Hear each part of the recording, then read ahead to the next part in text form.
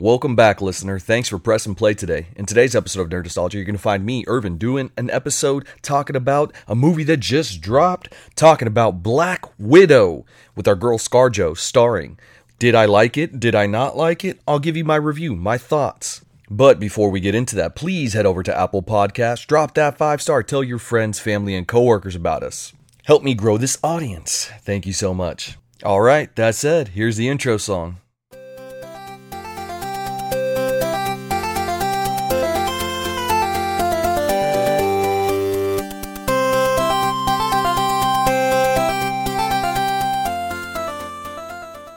What's going on, my Nostalgites? Welcome back to another episode of Nerd Nostalgia Podcast. Thank you for joining me today. I know you could have been anywhere else, but you're here with me. You're here with your boy Irvin. Thank you. I appreciate it from the bottom of my heart, genuinely. Let's talk about Black Widow. So this past weekend, I went to the movie theaters. What? I know, it's been over a year, roughly, since I've actually thoroughly enjoyed. I went by myself not too long ago, maybe 3 or 4 months ago, but it was like a year of not going to the movies, and I genuinely missed it. I don't know if you caught the episode where me and the guys were talking about what we missed, and I missed conventions, and we talked about movie theaters and going and that being an experience and missing that, and that was definitely one of the things I missed. So now it's back, baby. I was invited to go watch Black Widow with a couple of my nerd friends. Sadly, one of us bailed.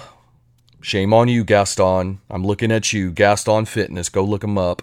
Swole personal trainer that will get you in shape if you're in the Houston area. So shout out to you, brother. But shame on you for missing it. But I was able to go with my good friend, Eileen, who is also a big nerd, but went ahead and dressed up as Black Widow. There's actually some pictures that I have. I need to post them on Instagram now that I think about it. But look her up on the old IG. Come on, Eileen. It's COMEONAYLIN. Her outfit just looked awesome. We got a couple of the signature ScarJo, aka Black Widow poses right in front of the poster. I wish they had like a bigger poster that they could have done, or like, the cardboard cutouts, but they didn't have it at the movie theater we went to, which we also snuck Chick-fil-A into, which was delicious. And again, thank you, Eileen. It was wonderful. Nothing like chicken nuggies and a Marvel movie. Anyways, let's talk about Black Widow. Let's review the old movie. It was not old movie, it's a new movie, but let's review it. So as always, we're going to go over the production, the cast, the plot summary, the ratings and budget, and finally we'll conclude with the most standout, the most nostalgic, the most notable portion of the movie, and finally, my thoughts in conclusion. So without further ado, let's jump into it. Let's talk Black Widow, baby. So this was directed by Cate Shortland. She's an Aussie screenwriter, film director, and TV director and TV writer, eh? She's done a couple of award-winning short films and some Aussie flicks, such as Somersault, Love, and, of course, Berlin Syndrome, and naturally, Black Widow. So, yeah. No clue who this director was, had never heard of her before. Clearly she's an award-winning film director, so good for her, but I didn't know anything, so this was her first time producing a Marvel-esque movie, so I feel like that's a whole different beast in itself, and we'll jump into kind of my thoughts on that here in a bit. But the writers are have a little bit more Marvel background, so let's jump into them. Jacqueline Schaefer, aka Jack Schaefer. She's done Timer, Olaf's Frozen Adventure, WandaVision, Captain Marvel, which we'll talk about that, The Hustle, and then, of course, Black Widow. Now, an interesting little point here, you had a guy named Ned Benson, which he actually has very little information online or on Wiki specifically, and he was actually replaced by a guy named Eric Peterson. And Eric Peterson, you'll know his work from The Consultant, Agent Carter, Ant-Man, Spider-Man Homecoming, Thor Ragnarok, and several other Marvel movies. So the writing, I will say, it was okay. Pretty much the theme of this movie was okay. A lot of predictability in this. So I don't know who had the bigger hand in that, but yeah. Anyways, let's jump into the cast. The cast is actually pretty solid. I love the cast. I think everybody who was picked was perfectly chosen. Starting off, kicking us off with number one, none other than our Black Widow, the woman that caught our hearts in Iron Man 2, ScarJo. I mean, what else can you say? No further intro needed. She's a delight. She's beautiful. She's our Black Widow. I mean, it's awesome. Yeah, continuing on. We have David Harbour as Alex Sostakovich. Anyways, the Red Guardian. You'll know him from Stranger Things. He was also the unsuccessful Hellboy, but, he was in that. And a few other things as well along the line. But he was the Red Guardian. He's your comic relief for a lot of the movie. And then we have Olga Kurylenko as Antonia Dreykov. And I won't spoil that, but that's who she was. Then we have William Hart as Thaddeus Ross. Ray Winstone as Dreykov, a.k.a. Antonia's dad. And then finally, or actually not finally, we have Rachel Weisz, the beautiful, lovely Rachel Weisz. That is one of Brian's favorite actresses. He always loved her. He talks about it. He probably doesn't remember it, but that is. And then Melina Vostokov, a.k.a. an older Black Widow. Several Black Widows here. They're just a dime a dozen in this movie. Anyways, from there we move on to the final one, the person that I absolutely loved during this movie. Both comic relief, badassery, and just overall a cool character arc. You had Florence Pugh, a.k.a. Yelena Belova, or our future Black Widow. But we'll get more into that here in a second. So now that we have the list of characters, what happens? What do these characters do? What is the plot, right?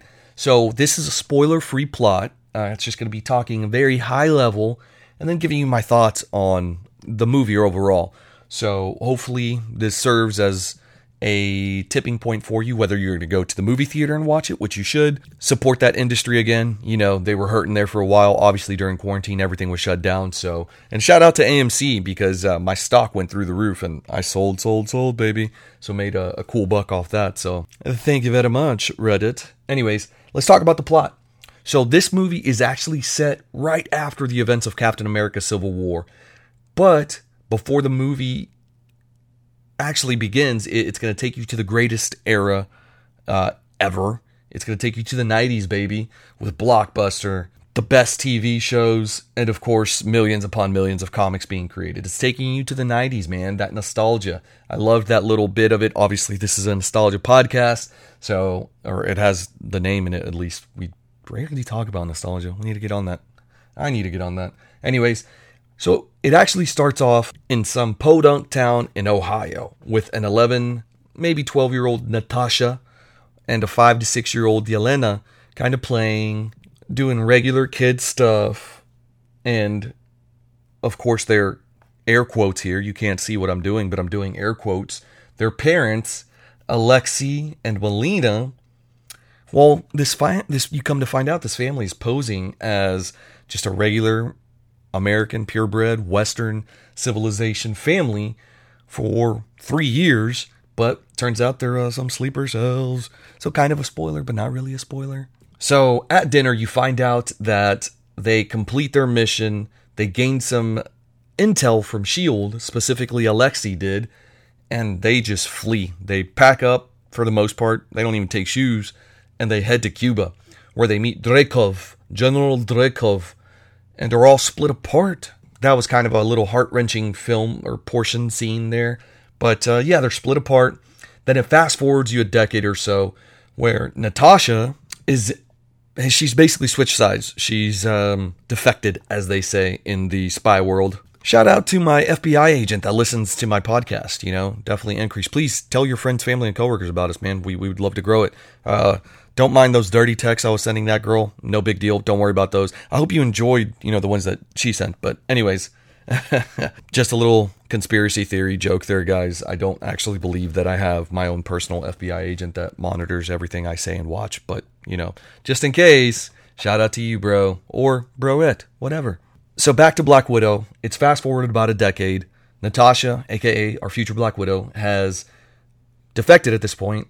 And her task is to kill Dreykov, and in turn she has to kill the daughter because that's the only way that she will know that he's in the actual building. So she's kind of collateral damage, and it's something that quote unquote, air quote, haunts her through the rest of her life. but not really, because we never see it, but kind of see it, but kind of don't.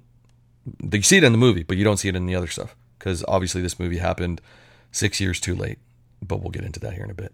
The movie then fast forwards to an almost present time, takes you back to 2016, right after the events of Captain America Civil War, where Natasha, if you remember, attacked the Black Panther and let Steve get away with Bucky and all that, which one of the best movies ever written, in my opinion. I think Winter Soldier is probably one of my favorite movies, but Civil War is definitely up there as well. So, like your typical spy thriller, a package is sent to the sister, our main character, our protagonist, Natasha Romanoff. I love saying her name. It's sent to Black Widow from who? Well, from the sister. Something happens in the beginning that kind of throws everything into motion. From there, the Taskmaster, the poser, I should say. But anyways, the Taskmaster, that's where the movie begins, and it goes into full swing, into full kickoff mode. And since this is a spoiler-free review, I'm going to go ahead and stop there. The movie kicks off from there. Lots of action, lots of funny quips, and overall just a fun House of Mouse movie. But let's talk about the budget a little bit. So this movie came in with a $200 million budget, which is pretty hefty. It made $158 at the box office this weekend. So the fact that we're like kind of fully back, but not fully back as far as COVID is concerned, that's pretty good. That's pretty good. So all in all, this movie should make most of that money back, if it already hasn't, and definitely come into profits at some point. It is sitting at a 7 out of 10 on IMDb, 81% on Rotten Tomatoes, 68% Metacritic, 90% Google, and the most important rating of all, 7 out of 9 Ewoks, which lands it right around 7.6 to 7.8 range. So it's a good movie. Overall, it's not a great movie. Let's talk about the most notable part of this movie. Why I didn't rate this movie higher. It's easily Yelena. Yelena Belova, aka our future Black Widow, she steals the movie. Every scene she's in, it's her scene. Even the ones, sadly, with ScarJo. But the reason I think that was an on-purpose thing, because I think this movie it went from me thinking it was going to be a spy thriller, which it's not, to a passing of the torch flick. But Yelena was the best part. She's beautiful, she's funny, she's badass. It's not forced down your throat like in other movies like Captain Marvel, and I'll probably repeat that again because that movie was just awful. It sits at one of the worst Marvel movies ever made, in my opinion, but I digress. Throughout the movie, they show you that Yelena is as good, if not better, than the Black Widow, which again, I think it was written on purpose. This was kind of a send-off, a swan song, if you will, for ScarJo. They show you a vulnerable side to her, an emotional side, and she kind of gets to sail away in the sunset in this one, right away in the sunset, if you will. Even though we ultimately know her end, but a lot of good moments there, a lot of sisterhood type of stuff, and I think that serves the girl power, the feminism, the you can do it movement for the women, and without shoving it down your throat, without telling you they're badass, more than showing you they're badass, being a vulnerable woman, but yet strong enough to carry a fucking gun and hit you in the mouth and take some punches, which you'll see. But at the same time, the reason I didn't rate this movie higher was because it was a very predictable movie. Everything that they kind of tie in. Well, let's jump into it. Let's jump into my thoughts and conclusion here. So, the House of Mouse, it doesn't reinvent the wheel with this movie. This flick is I was hoping it would be a spy thriller, less of the cheesy superhero cliche stuff, but they do it. They kind of mix the two, with it obviously leaning towards the superhero. Overall, the movie's just okay. Like it's good. It's not great. Kind of sits in the middle of the pack, being on the latter half of that pack. But Yelena Belova, the Black Widow, our future Black Widow, I should say, and then Florence Pugh, that's the actress, being the best part of the movie, just by far. Steals every scene. It's beautiful to watch. However, again, there was an on-purpose thing. It's a passing of the torch movie. It's a send-off for ScarJo. So you're going to want to write the supporting cast, in this case Yelena, as a better character, so the audience can relate to her and will want to see her in the future, which I do, which I'm excited for. And in the post-credit scene, it actually ties into the Disney Plus shows, I should say, one that's already aired and then one that's going to happen in the future. And I won't spoil that for you because I think it's going to be a very interesting show and just a really interesting dynamic. And I think that show is going to be bigger than what people are anticipating it to be. And if you must know what show that is and you haven't seen the movie, go to my very first post ever on Instagram and you'll see what show I'm discussing. So while this movie sits at a 7.6, 7.8 for me, that's mainly because of the predictability. There's a lot of plot points that I was like, that's going to tie back in, that's going to tie back in, this is going to happen, this is going to happen throughout the entire movie. And whenever they did the super cheesy stuff, it was just unnecessary. They could have had such a good movie had they not done the cheesy stuff. Had they just given you an action spy thriller, it would have been amazing. But they decided to. I love the funny quips. That's always good. I think they stole that, in like Thor Ragnarok. It's probably one of the best movies for formulating that. I think that was, when Thor's character really switched over and had those funny one-liners. Maybe even Guardians. Guardians might have been James Gunn stuff. But anyways, I digress. I loved Yelena. She was awesome. She was badass. ScarJo even is still badass, even showing you that vulnerability side. It's a movie that didn't force it like they do in Captain Marvel.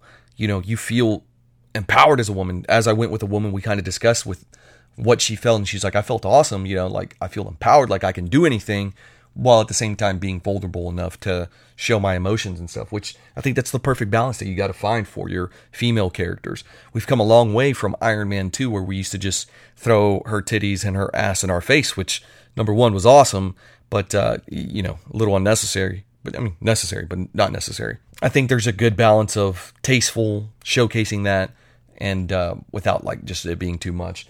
So another reason that I think this movie was not as good as it should have been was because the character of Taskmaster was written so poorly.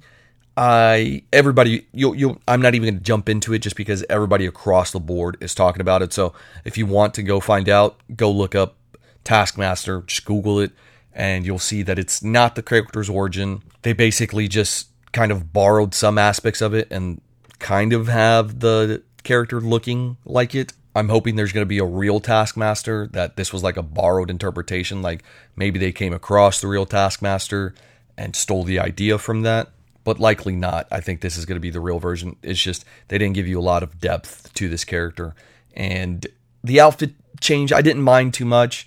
Is a little off, but I think it just matched the modern times, so I didn't mind that too much. But I 100% predicted who it was going to be within one scene. I was like, oh, that's who that is.